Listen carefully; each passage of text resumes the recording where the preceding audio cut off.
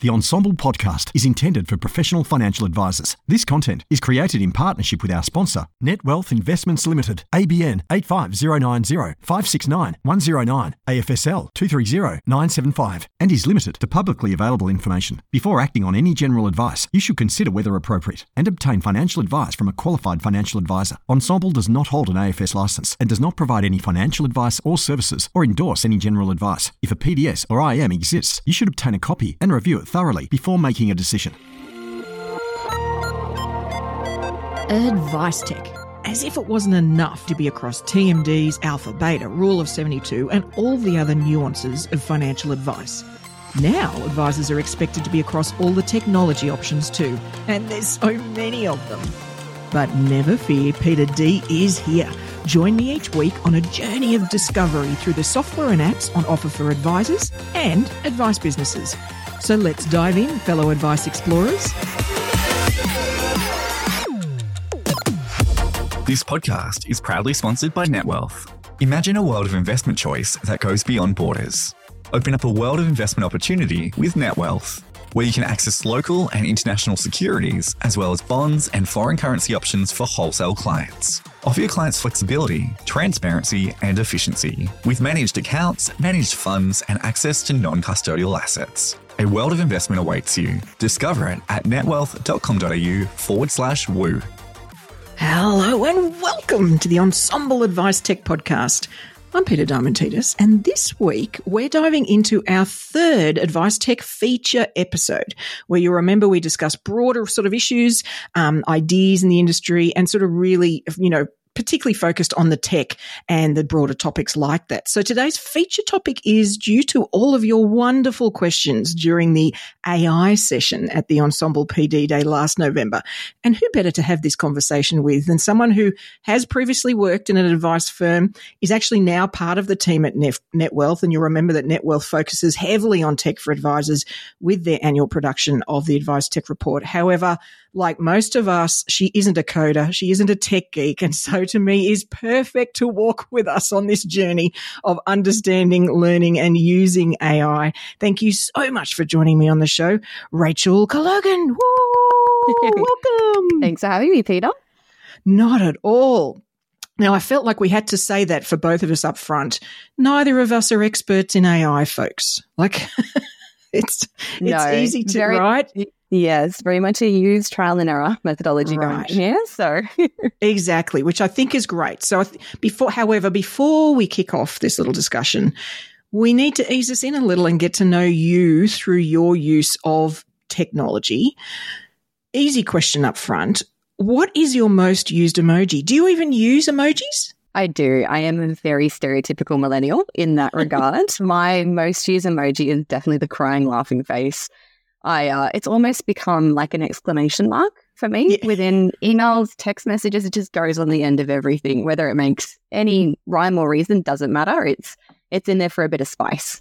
Absolutely. I love it. And I can never decide whether I want the one that's, horizontal or the one tipped off to the side, and I interchange between them depending on how my head's at. When you get a horizontal one from me, I definitely think it is actually really quite funny. So I love it.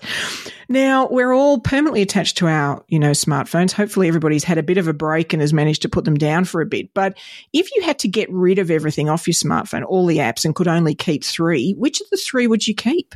Oh, good question. So first and foremost, I would say Spotify.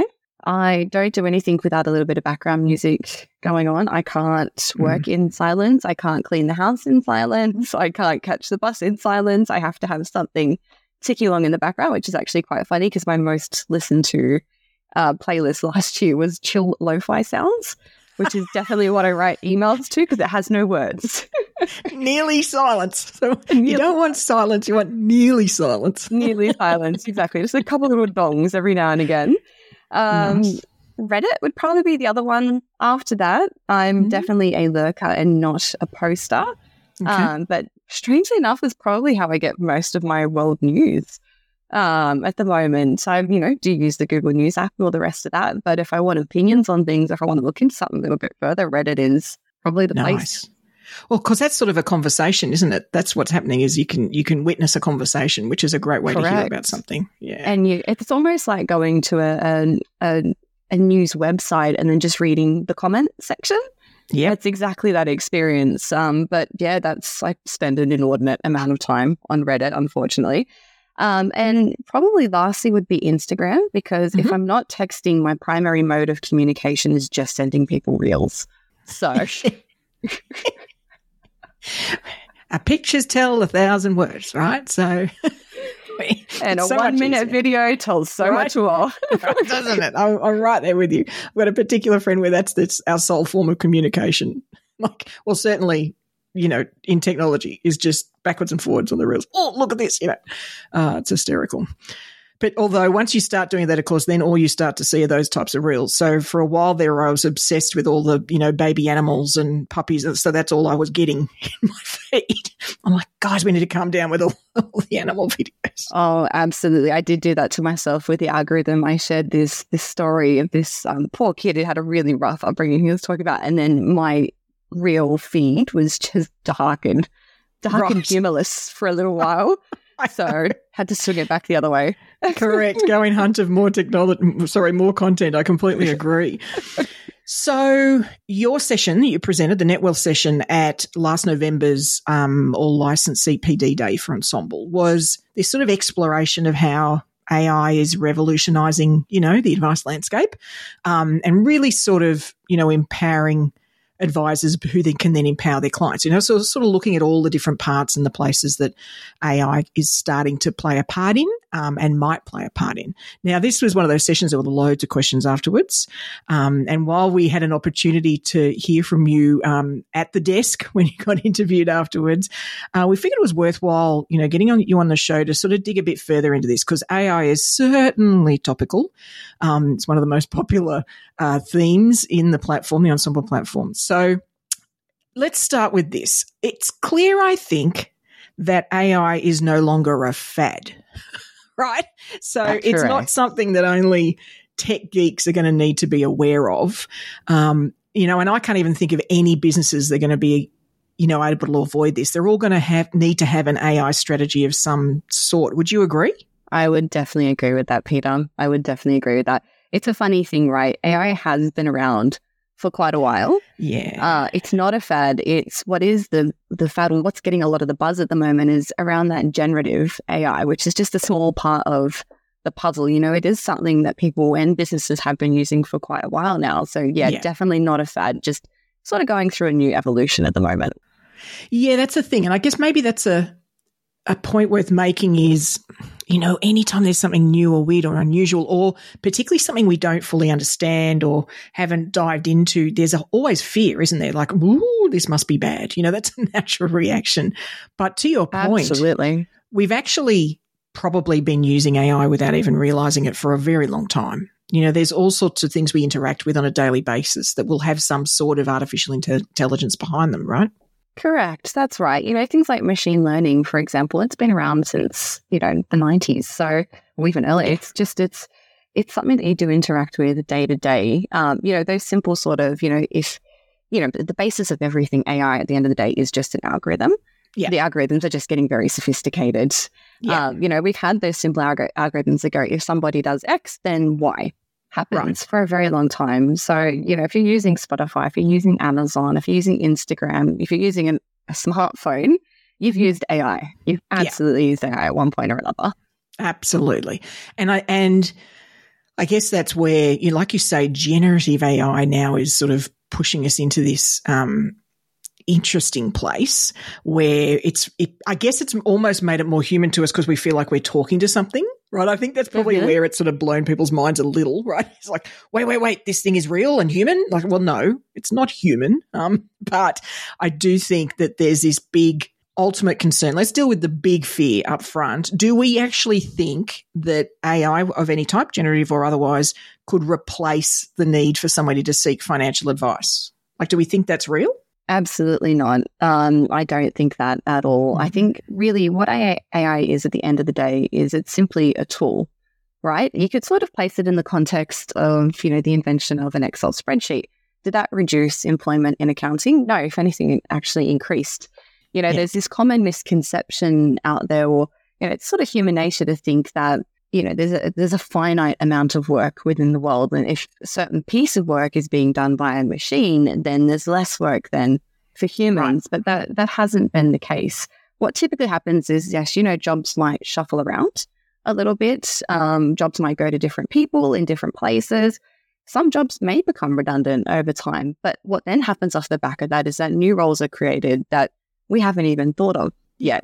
Someone in the 1800s would never have thought that there would be 1 million Americans working on the railway in the 1900s. And nobody in the 1900s would have ever known what the bloody hell a software engineer or a project manager was.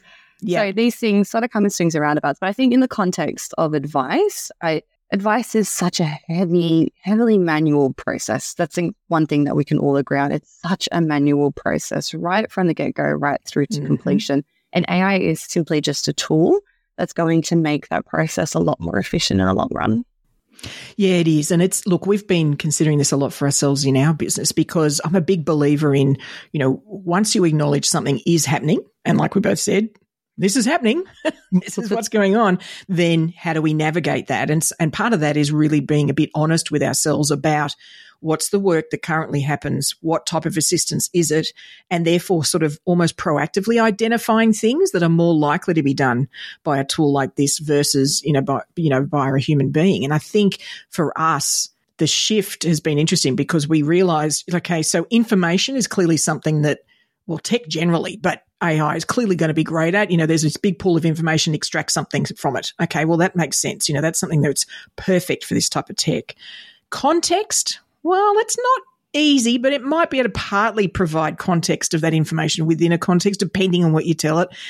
Clarity for somebody, like really breaking it down so they can just focus on one thing. I think that's going to be harder for tech. I think that's such a human thing that depending on where that person is and where their head's at, that's where you eyeball them and you can help them sort of break through that fog that people get to, and that they need to work through and help them prioritize. That's a very human thing. And that's not, I don't think there's formulas generally for that. It's very much a drawing it out of the individual. It's really helping them and coach them, and lots of coaching, reassurance, helping them act. So I think we've sort of got to the conclusion that coaching skills and having offers that focus on coaching is probably where we need to be. Absolutely. Yeah.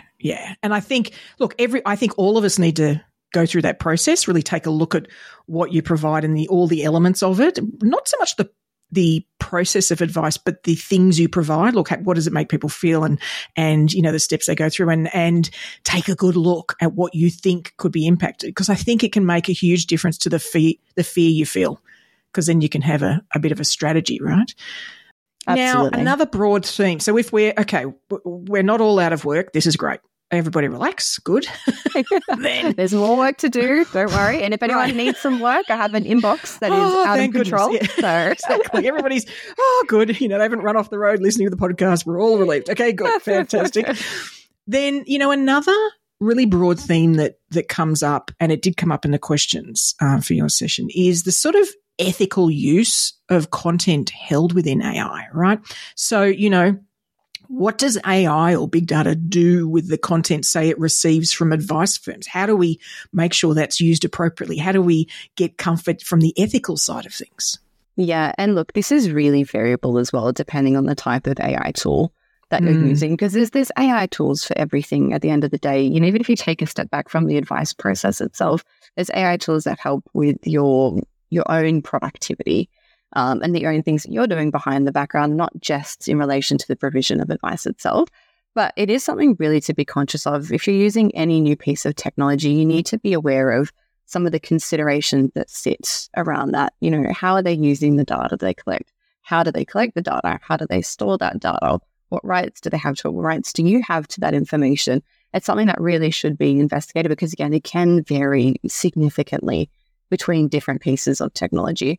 We look at something like a ChatGPT, and we know, for example, that they don't actually store the information. There's a process that information goes through. So by the time they get back to ChatGPT, it becomes a token.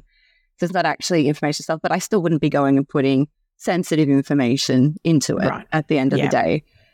It's really important from the outset to being very clear on what your strategy is and what your governance policy is around the use of AI as you would with any other tool within your practice. So making sure that you've got specific use cases for different pieces of AI. So for example, with ChatGPT, you probably wouldn't use it to find out factual information because realistically, at the end of the day, its knowledge is only current up until January 2022.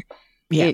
It doesn't have the most up-to-date information. It's not really intended for that really factual, targeted information, but you may use it to improve your grammar or to simplify a complex paragraph.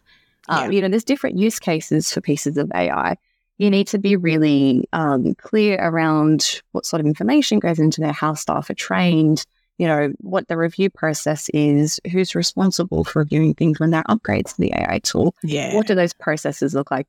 Interestingly, for anyone that wants to take a look, you can actually view Microsoft's AI principles and responsible AI standard online as well. So they actually step out their own thought process behind a couple of those pieces as well.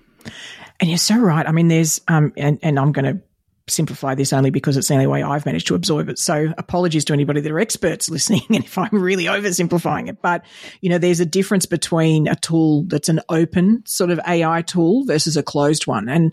And so an open one is any of us are interacting and, any information comes in or out. A closed one could be your own closed room. You've chosen the information that's sitting in there and only you guys interact with it. Like those are two very different things, right? So understanding where they fall right on that spectrum is really important and hence probably would change what information you'd be willing to put in to get a response out because a very closed system clearly is much like having your own Excel spreadsheet. If you've got your own Excel spreadsheet, you're probably not worried about somebody being able to see the calculation you're making versus something that sits broadly online that's publicly available. So I'm with you there. Understanding is really important with this in terms of what am I dealing with. Absolutely. It's not too dissimilar, right, between, for example, we use Outlook for work. I wouldn't go and send client data through my personal Gmail account. Right.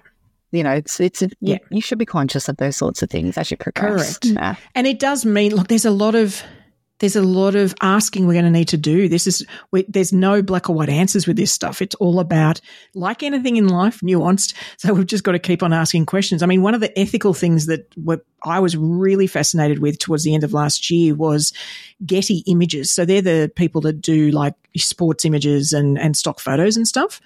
So any of the great images you see on websites, somebody might have bought from Getty Images, and they've sued one of the art generation providers because the generator used Getty Images to teach its tool, right? And the images they're using are copyrighted. You've got to pay for them if you're going to use them, right? So that's another ethical thing. Like what I think we're all going to need to just understand differently to understand the ethics of it, right? There's going to be layers of this stuff, and just because you can sweep something off a website doesn't mean you should. Exactly so right. And I think as well, look, to be honest, governments are struggling to catch up with the speed at which this sort of stuff is coming out. Never mind our own licensees and our own industry here. I actually did see something quite interesting recently as well. So I believe it's New York City who've actually introduced laws around ensuring that there are no racial biases or disability biases or whatnot within recruitment processes because a lot of recruiters actually started using AI software to help them sift through candidates. And any software that they're using actually has to be audited by an external third party to confirm that there are no biases within that particular software. So we're starting to move towards more regulation, but it is still a new the adoption is still a new space. Yeah. And it's so interesting when you're dealing with a machine and biases, the biases are our own that we've fed in. Right? Yes. Not necessarily intentionally, but I read one thing that was fabulous and it was about, they were using AI to identify, I think it was like, I'm going to say melanomas, but it was something like that. Like it was a skin thing, right? And so they were using it to in a much faster way, give people back diagnosis or insight into, say, their melanoma. And what was interesting is they were giving it certain images and it came back and it said, oh, all of these people definitely have melanoma. And, oh, this is fantastic. It's so consistent. But when they dug, the AI had worked out that all of the images with melanoma actually had a little ruler that measured it next to it. And so it was picking up on the measurement thing. It wasn't picking up on any factors that were in the actual melanoma. I'm like, and this is the problem, right? So we just, the bias existed, right? We put this piece of information that didn't mean anything. It was just a little ruler thing to sort of measure the size, but it went, ooh, that's a consistent measure of this thing, So biases aren't, when we use that word, it doesn't need to mean intent or evil intent. It's just consistent responses that teach it something that we don't want to teach it. It's incorrectly identified a pattern somewhere along the line. So right. That's all right. it is. Absolutely. Absolutely. Now, you mentioned licensees and all of us, we've got this journey we're going to be going on and financial services as an industry probably lags a bit, on this sort of stuff, but naturally has real concerns about clients' personal information and privacy. I mean, people are really concerned about that. Do you feel that we're at a point or will be at a point where there's enough security that can be put around things such that some tools, some specific tools, like you say, that utilize AI or generative AI, could have clients' personal information put into them? Like, is that something that you think we'll end up working towards? Yeah, absolutely. I think we are already there, which I'll talk about in a second. But I suppose it's like any new tech, right? I always think about virtual meetings. Prior to COVID, I could have probably counted on two hands the amount of times that I had ever done virtual meetings, or if I did them, they were usually large webinars that were to, a couple hundred people rather than one-to-one discussions. I still did most of those over the phone or face-to-face. And when COVID hit, of course, we all got forced to very quickly start using some new technology. And I think back to Netwealth's own experience, I actually started off using Zoom. Initially, that was the software that I went with, which is quite laughable now because I use Teams exclusively. And anytime someone wants to use Zoom, it's like giving an Apple user an Android phone. I just get so completely lost. It's like the first time I've ever touched a mobile phone. But I started off using Zoom, and I think it would have been maybe 2 to 3 months in, we got a very strong direction that we were not allowed to use Zoom. There were concerns about people being able to join meetings uninvited. There were concerns about how the meeting data was being tracked, how it was being saved, was being so. And I see a lot of parallels in that now. Now, of course, it was COVID. I don't think we're going to see that same speed of evolution here because with COVID, we got forced to adapt very quickly, but also technology providers were forced to adapt to our needs very quickly as well. But there are some low-hanging fruits. So I think particularly with the introduction of co-pilots, so what a co-pilot is it's AI that's being introduced into existing software that you're already using. So Microsoft Copilot is a great example. We use Microsoft exclusively. We use the Microsoft suite in Netwealth. I'm sure a lot of other people do as well. We're not talking about introducing a new technology. We already know what Microsoft's data management policies are. They've already gone through a due diligence process.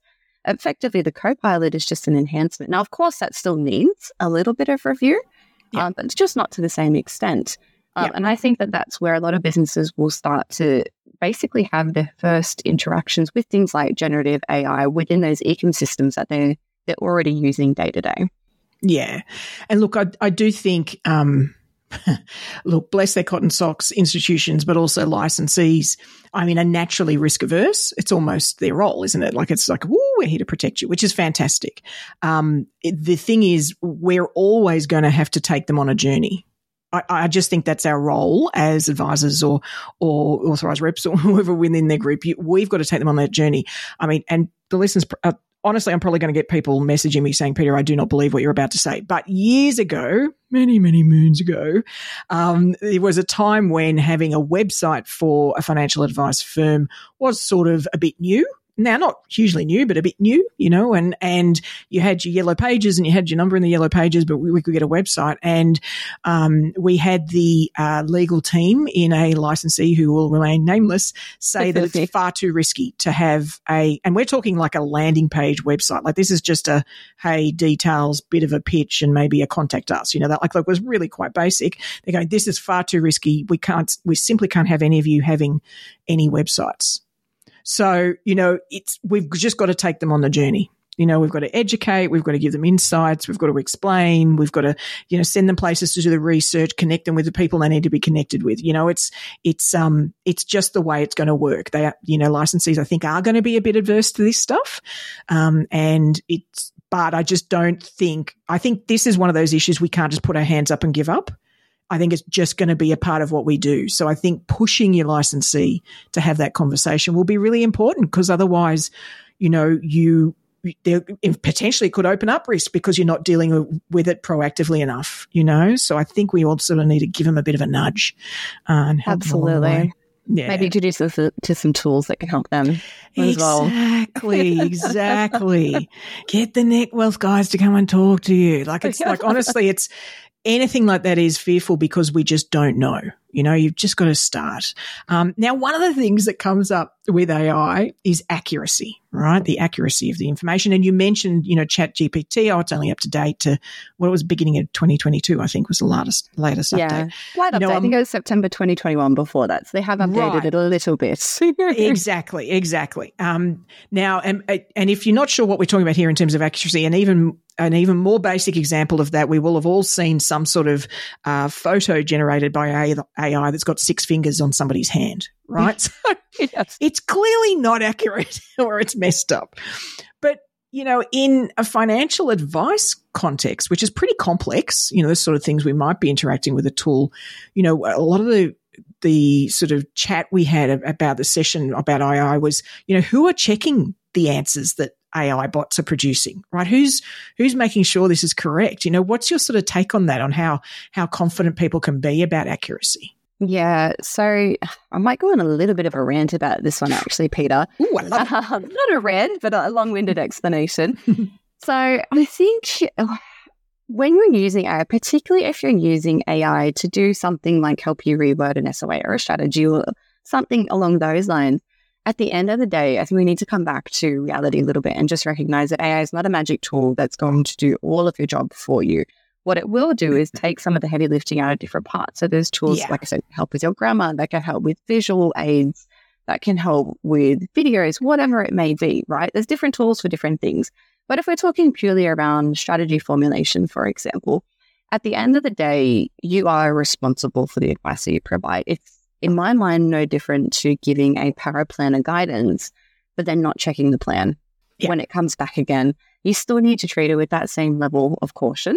AI, so generative AI in particular, has been known to do this thing which is called hallucinate or make up answers from time to time, which is an interesting sort of thing, right? So at the end of the day, like I mentioned earlier, AI at its core is just an algorithm. You've got your really, really simple algorithms, and you've got your very, very complex algorithms. It also sometimes boils down to the type of information that you're giving to the AI as well. So whether it's structured data, so things like your bank statement, your banking data, very structured. You've got transactions that have a date, a time, an amount, a location, etc. It's why your bank's so good at knowing when the transaction's a bit dodgy, because it doesn't sit in a pattern. Right.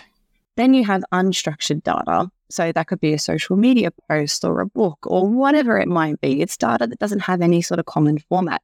A lot of the time, generative AI is working off of that unstructured data.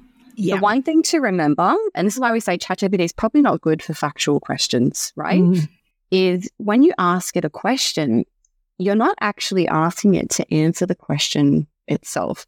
What you're asking it is, what likely answer would people be looking for a question that is like this? Yeah.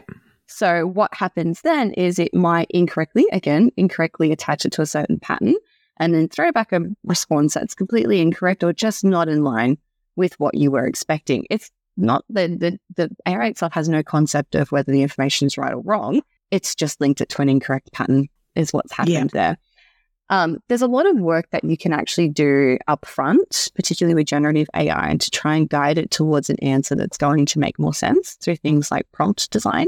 So that's about really structuring the information that you feed into it.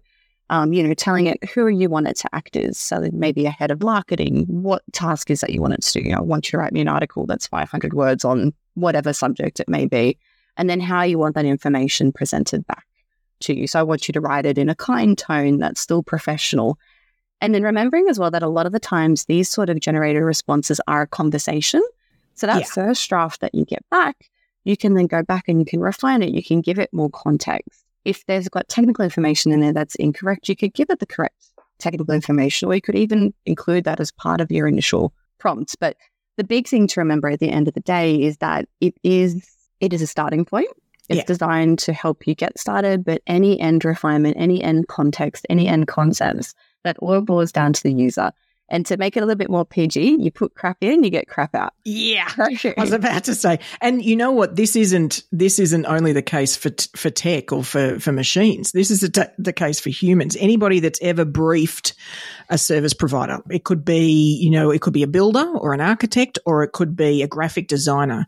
If you don't provide sufficient context and give it, a structure around it, give it insights, give it what you do want, give them what you don't want, like lots and lots of context, then what will happen is you'll say, we want to rebrand. We want a really fun brand. And what you'll get back is something that should go on a childcare center, not a financial advice firm, right? And that's not the fault of the designer. You just haven't briefed well. Right. And I think you're so right. We've got to get really good at briefing. I think the other thing that I'm seeing too is, so ChatGPT, I mean, from a creative sense is fantastic, just getting you over that hurdle of that initial some ideas and then digging further and then coming up with drafts and all that sort of thing. It's so wonderful in that sense. For within an advice practice, in advice, then, I can see that what it's going to come down to is we may ask it something, a tool, an AI, generative AI tool. We'll ask it for something. It might be a strategy or a series of strategies. But then what it gives back will invariably state why it came up, the basis of that recommendation. Like if we're going to be confident in it, that's what we're going to get back. And as the experienced, professionals and knowledgeable professionals we are, we can, read through that and go, actually, I'm comfortable with that logic. Because like you say, this is just formulaic.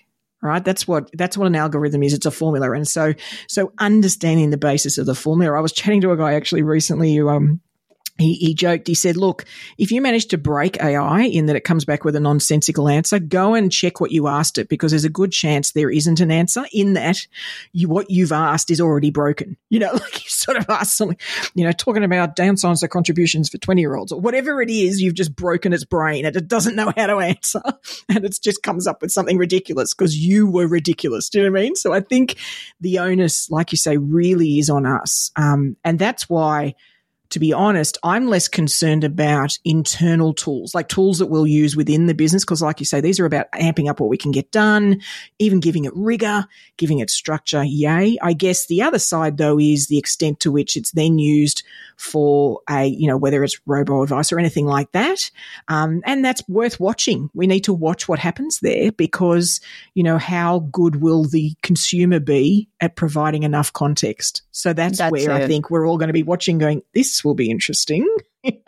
It's also worth noting as well, right? So AI is such a broad umbrella term, and there are lots of different types of AI. You need to make sure that you're using the right AI that's fit for purpose. Yeah. Think of it like trying to run a financial model in PowerPoint. Yeah. It doesn't make sense to do that, right? Yeah. Or in Word or something silly like that. Yeah. So making sure they're using the right tool. A lot of the finance specific AI tools, they're not generative. Right. They will work off a large language model, for example. They might use natural language processes to give the answer back to you in a way that makes sense and is easy to explain. But when you actually go underneath the hood and particularly hit things like modeling or stochastic modeling or anything like that, you actually start to get more towards that even though it is complex, that more simple AI, again, because it's got a very set process to go through. You'll give the patterns already there. It doesn't need to go and find patterns. So that risk of a hallucination doesn't exist. Correct. All it's really doing, isn't it, is like repeating a formula 4,000 times that would take us weeks and weeks and weeks. It's done it in a minute. So it's, really almost speeding up the, exactly. It's like, how fast that happened. I'm with you. And so that's where, it'll be able to provide, some, for the public, some wonderful broader insights. Could be like, but then, once they start getting into the detail, that's where it'll be like, you probably need to speak to somebody because that's not what this tool is capable of doing, right? There's context here that I don't understand. Correct. Correct. So, I think I'm completely with you. Rubbish in, rubbish out is a real thing.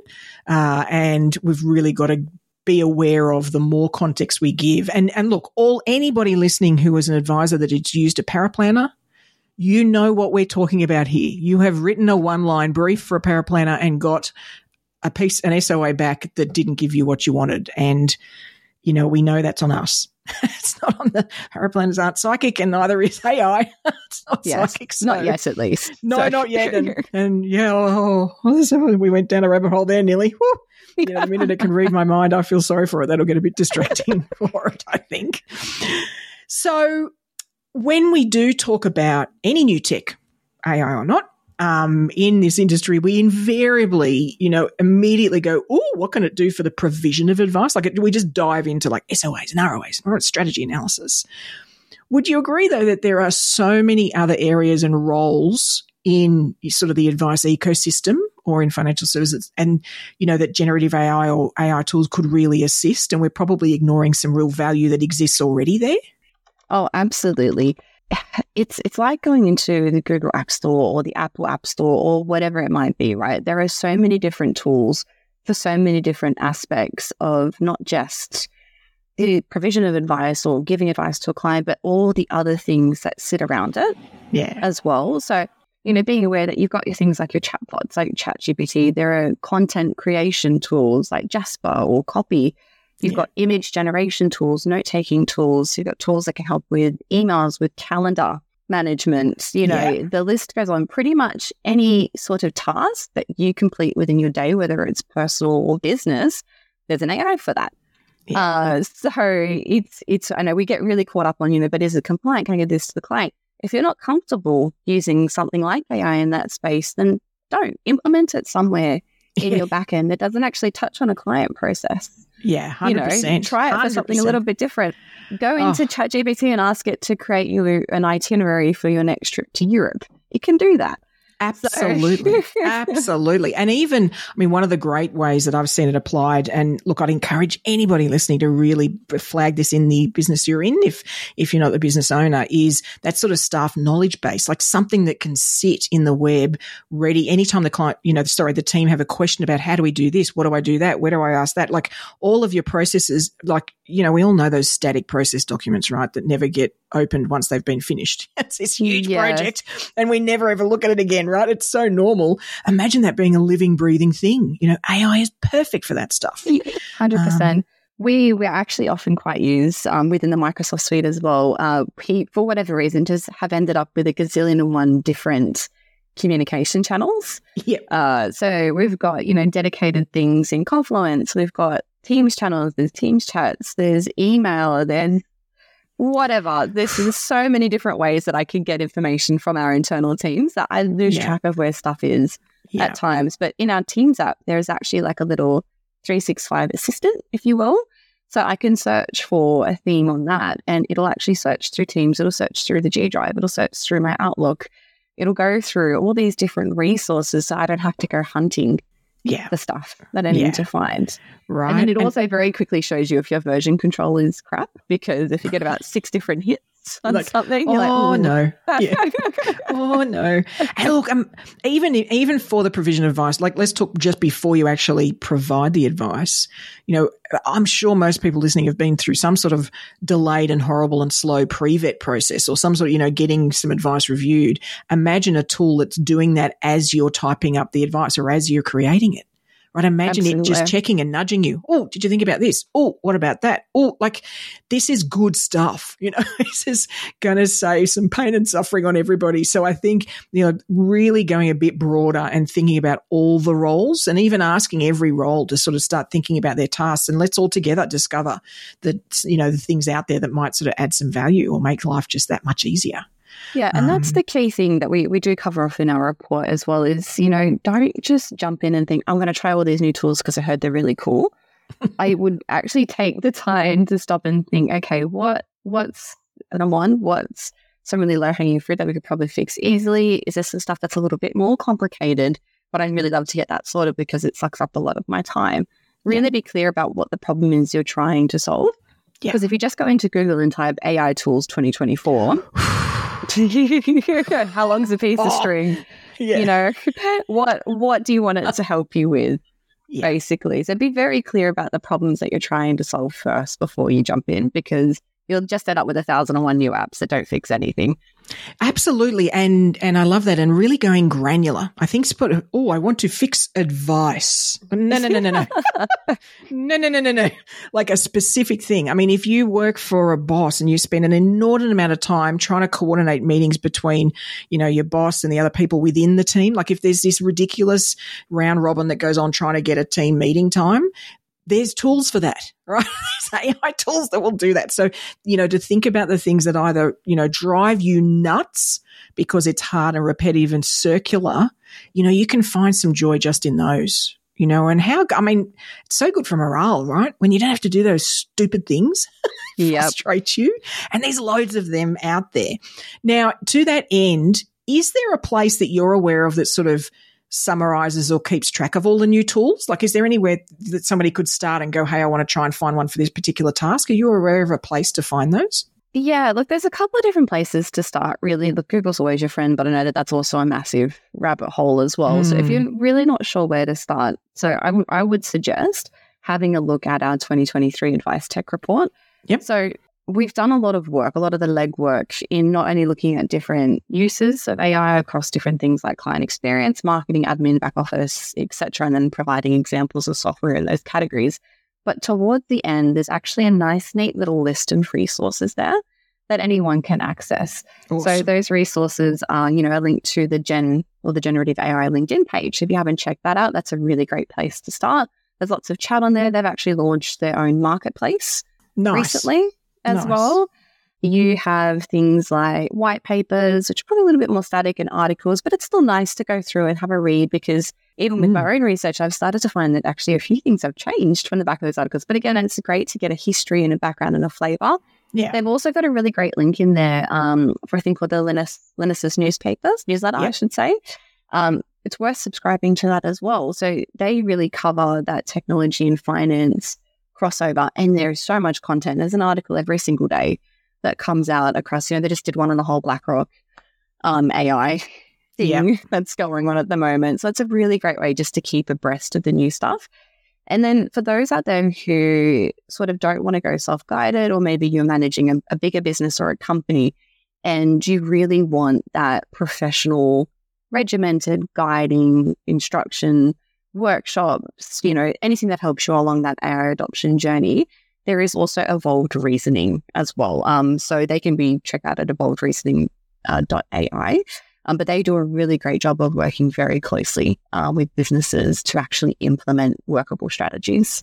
Awesome. And it's so, I think it's really important to acknowledge where each of us are at, right? So you could be like me, some sort of psycho squirrel that's curious about everything. So I'm loving it. Oh, and I'll register for this and I'll see it, because my learning process is sort of witnessing things. I just love to see what's there, right? So that's great. But you might not be that at all, right? You might need to have somebody that goes alongside you. You brief them on where the business is at, your concerns, hopes and dreams for where you'd love the business to operate, and then somebody can do that sort of filtering and that collation for you. So it's really, nobody's expecting us all to approach this the same way, right? It's like any type of learning. We all approach these things quite differently. I think the one thing that we all need to acknowledge is we do need to act in some fashion. So as long as you're taking a step, I figure, you're heading in the right direction. Head down, hands over eyes, hoping it goes away. I'm afraid to say is not going to work in this particular instance. No. As much as we'd love it to work for all sorts of things, it doesn't, unfortunately. No. Now, I'm a little – oh, sorry, go ahead. I was going to say, sorry, one thing I didn't mention there as well is if you're just really not sure where to start as well, we do also have a really great workshop. The workshop itself only takes about 90 minutes. But again, if you're struggling to come up with defined goals around what problems you're trying to solve, again, that can really help you narrow down your focus as well. Yeah, for sure. Now, you guys have been using Microsoft Copilot, which is their sort of AI buddy, like you were talking about, in between all the different Microsoft tools. The first thing to realize is most people probably aren't aware of how many Microsoft tools there are to start with, so being aware of all the things that you're paying for and probably not using is a great start, because, you guys have got to test this. I'm curious, now that you've been using it for a little while, what worked for you, but also What was sort of a bit weird and hard to adjust to? You know, was there something that started happening differently and like, oh, hold on, this is throwing me off my game a little. I've got to get used to this.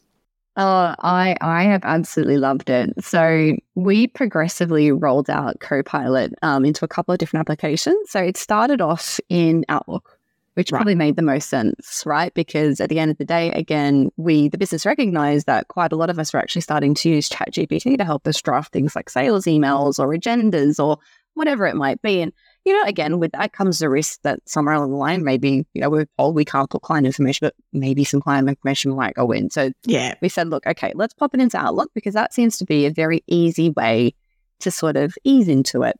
And one thing that kind of shocked me is it was about 8 p.m. on a weeknight. I'd had a long day and a certain thing hadn't gone the way that I expected it to. So I typed up this email and I'd gone to hit send and I thought, I'll just check if there's. So there's two ways that you can use Copilot in Outlook. There's the actual Copilot itself where you just give it a couple of dot points and then it builds out a whole email. Around that. I found that really handy for just simple emails. So if I'm acknowledging the receipt of an email or if I'm booking in a meeting time, great for that sort of stuff. If I've got to type out a really detailed technical instructional email, not good. I'll do that myself. But for those simple ones where I would have spent 5 minutes, it takes me 10 seconds. Yeah. But then I've got a second one, which is coaching with Copilot. So what it does is it reads your existing email, but then gives you feedback on the clarity of your email, the tone of your email, and the context of your email. Love it. And the first thing it said to me was the tone of this email is aggressive. I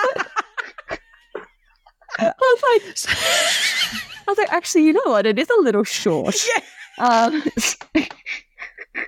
Which is important. You know what? I mean, I love that, as funny as that is, but I love that as feedback. I've got this little pet thing with the team. I'm like, every time you're about to send an email, you know, review it and lift it by one smile level, because we all read emails more negatively than often they're written anyway. I don't know whether like everybody's real, but we do because it looks a bit clipped and it's a bit official and you're like, no, you didn't have to say that. But then when that's not what they meant, right? They're just being professional and organised and getting back to you and all that sort of thing. So I love that sort of feedback. That's fantastic because that could save. It caught me off guard.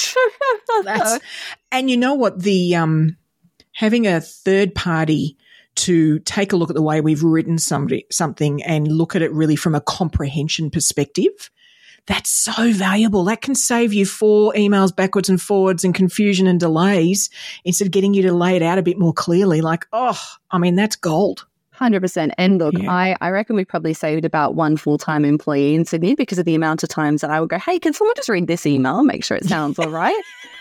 So I could just run it through Coach. Absolutely. And it's, I mean, you know, anybody listening for your admin team, admin team are wonderful. You know, they're so organized, you know, they get things done, but people who are very organized and are really good at, you know, checklists and often when they write, it can come across as organized and efficient and checklist, you know. So this type of insight can be invaluable. It just a little bit of friendliness or lighten the tone, like, oh, I love it. As hysterical as it is, I love that. That is, and people go, oh, really, is that valuable? Hugely valuable. Hugely valuable. It was a fairly innocent email. I hadn't typed it in anger. I was just pressed for time. So I think I'd said something along the lines of what's happened here. Yeah. And that's what it had picked up as a little bit aggressive, but it does things like as well, you know, you forgot to acknowledge someone's time they've taken on this or little things like that. I've really loved the Teams Copilot as well. So Teams was the next one that rolled out, particularly with things like summarizing meetings. So we have, for example, the rest of my colleagues are currently in our national sales meeting at the moment. So what I'll do after this meeting is I'll go back to Copilot and I'll ask it to summarize the key points for me that I missed. And I'll get a nice little paragraph that'll tell me everything that was discussed. And then PowerPoint's the other one. So that's probably one of the more recent tools that Copilot has launched in. So in preparation for the All Licensee PD Day, normally what I would do is practice a couple of times with colleagues. And anyway, they've now got a coach in PowerPoint. So it listens to you, you practice to the screen, and then at the end, it gives you a whole synopsis of your cadence, your tone, if you were talking too quickly or too slowly, if particular slides were repetitive. If you use filler words, and it's awesome. I used that an awful lot when it was silly o'clock at night and not really appropriate to call my poor TRM and go, hey, Nick, you listen to me present this section again. But also, don't you love the fact that you could just repeatedly do that and you're not exposing your ego to people yet? Like, do you know what I mean? Like you're refining it. Good. All right. Now I'll run it past a human being. But such a great thing. If anybody's listening and you're, fearful of even doing sessions for the public or your clients or in partnership, with maybe one of your referral providers, this is what a wonderful tool to help you just refine things, and feel better about this. There's always a balance with those things. There's always got to take some of that feedback, on the chin, and some of it is not relevant, but anything that gets you more confidence and just helps you realize where you're hanging around too much on a particular slide or, anything like that, that's fantastic. I mean, that's a true buddy, right? That's really a co-pilot. That's that person sitting next to you, helping you along and really making things more effective. Oh, I love that as an example.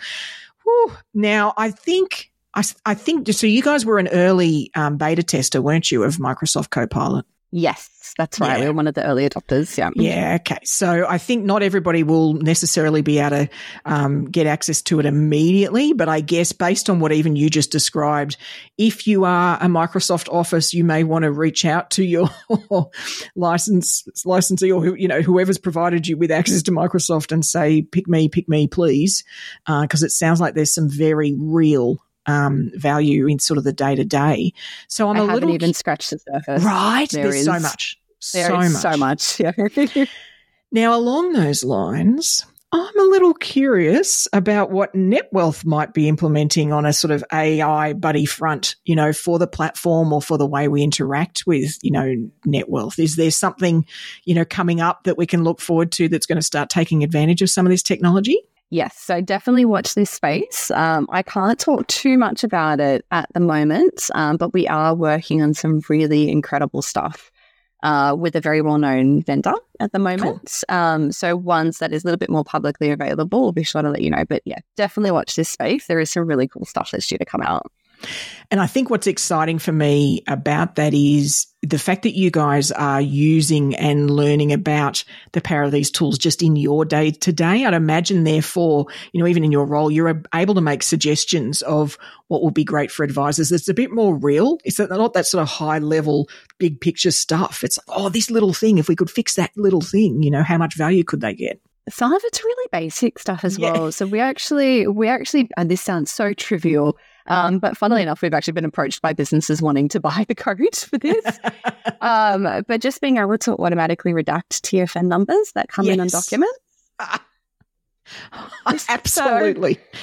We designed a program because we get a lot of different, obviously when our apps come in, it's already redacted on the application unless it's a handwritten application. But sometimes we get random other documents like rollover benefit statements and all these other things that still have TFNs on them. So we then have to politely let the other party know that they've breached, but then also redact it in our own system as well. So we've now got an automated system that scans for tax file numbers and will redact them. Nice. So little things like that, right? And it saved a hell of a lot of time. So it's the time of doing it, but it's also the time when training somebody that used to have to know to look out for or used to have to be aware of. It's all that brain capacity that we don't need to apply to that thing anymore, we've all only got so much bandwidth, folks. So the more you can sort of pass that on to somewhere else, the better we'll all be. 100%. And it's one of those things, well, it's a small thing to miss with potentially quite large repercussions. Yeah. So those are the things that are, low value, high reward. So. Yeah, 100%. Now, we've covered a lot.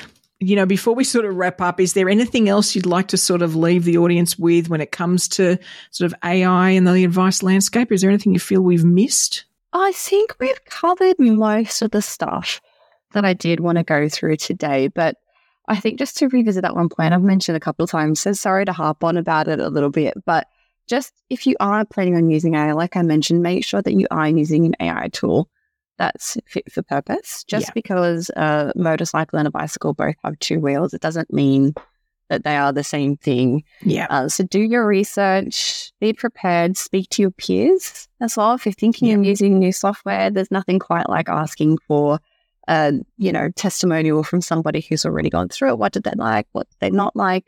And just don't rush into it. These things are coming. You will start to see them as part of your everyday software anyway. So if there is other stuff outside of that you want to use, just make sure you take your steps to set yourself up for success. Because the last thing any of us want to do is waste time. There will be friction. There always is. There's always a learning curve. There's always stepping stones. But it is such an incredibly exciting area. And I can't wait to see what my job looks like in 5 years' time, because I have a funny feeling it's going to be very, very different. Right. Absolutely. Like, we're all going to evolve. We're not going to disappear. It's just evolution. We're all just going to evolve into different things. And I'm with you.